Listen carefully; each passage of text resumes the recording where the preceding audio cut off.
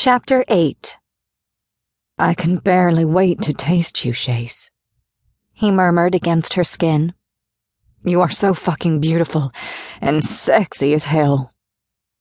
Just the sound of his rich bedroom voice was enough to melt her on the spot.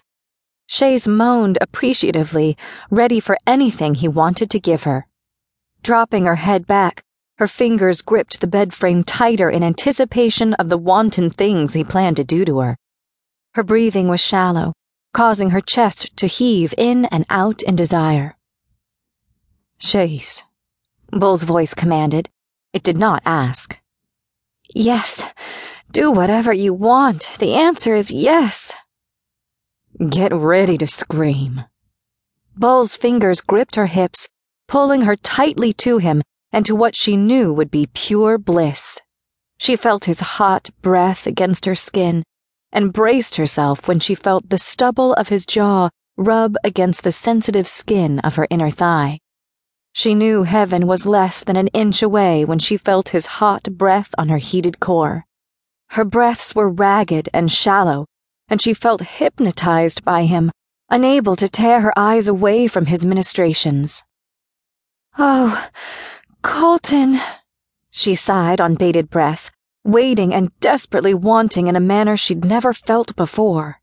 He lifted his eyes to meet hers just as his tongue flicked out, wetting his lips in anticipation.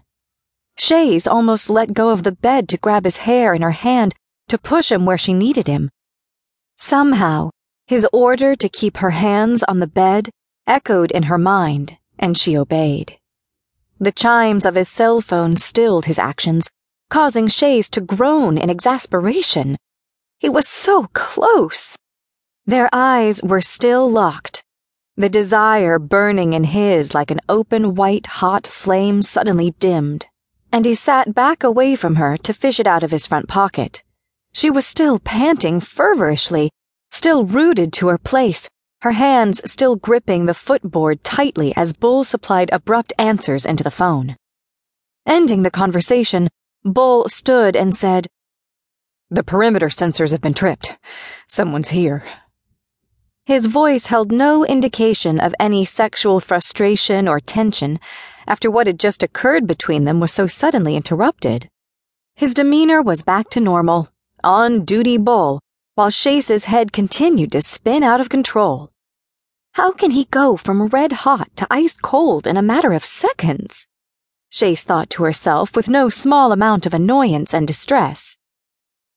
"Get ready to go. We need to leave," Bull stated matter-of-factly as he walked into the closet. He came back out with 2 more Glock 45 pistols and had put additional clips in his back pockets. That seemed to suddenly snap Chase into action as she dashed to his side, her eyes wide with fear and her breaths shallow, but for a different reason now. She followed closely behind him as he used his immense body as a human shield.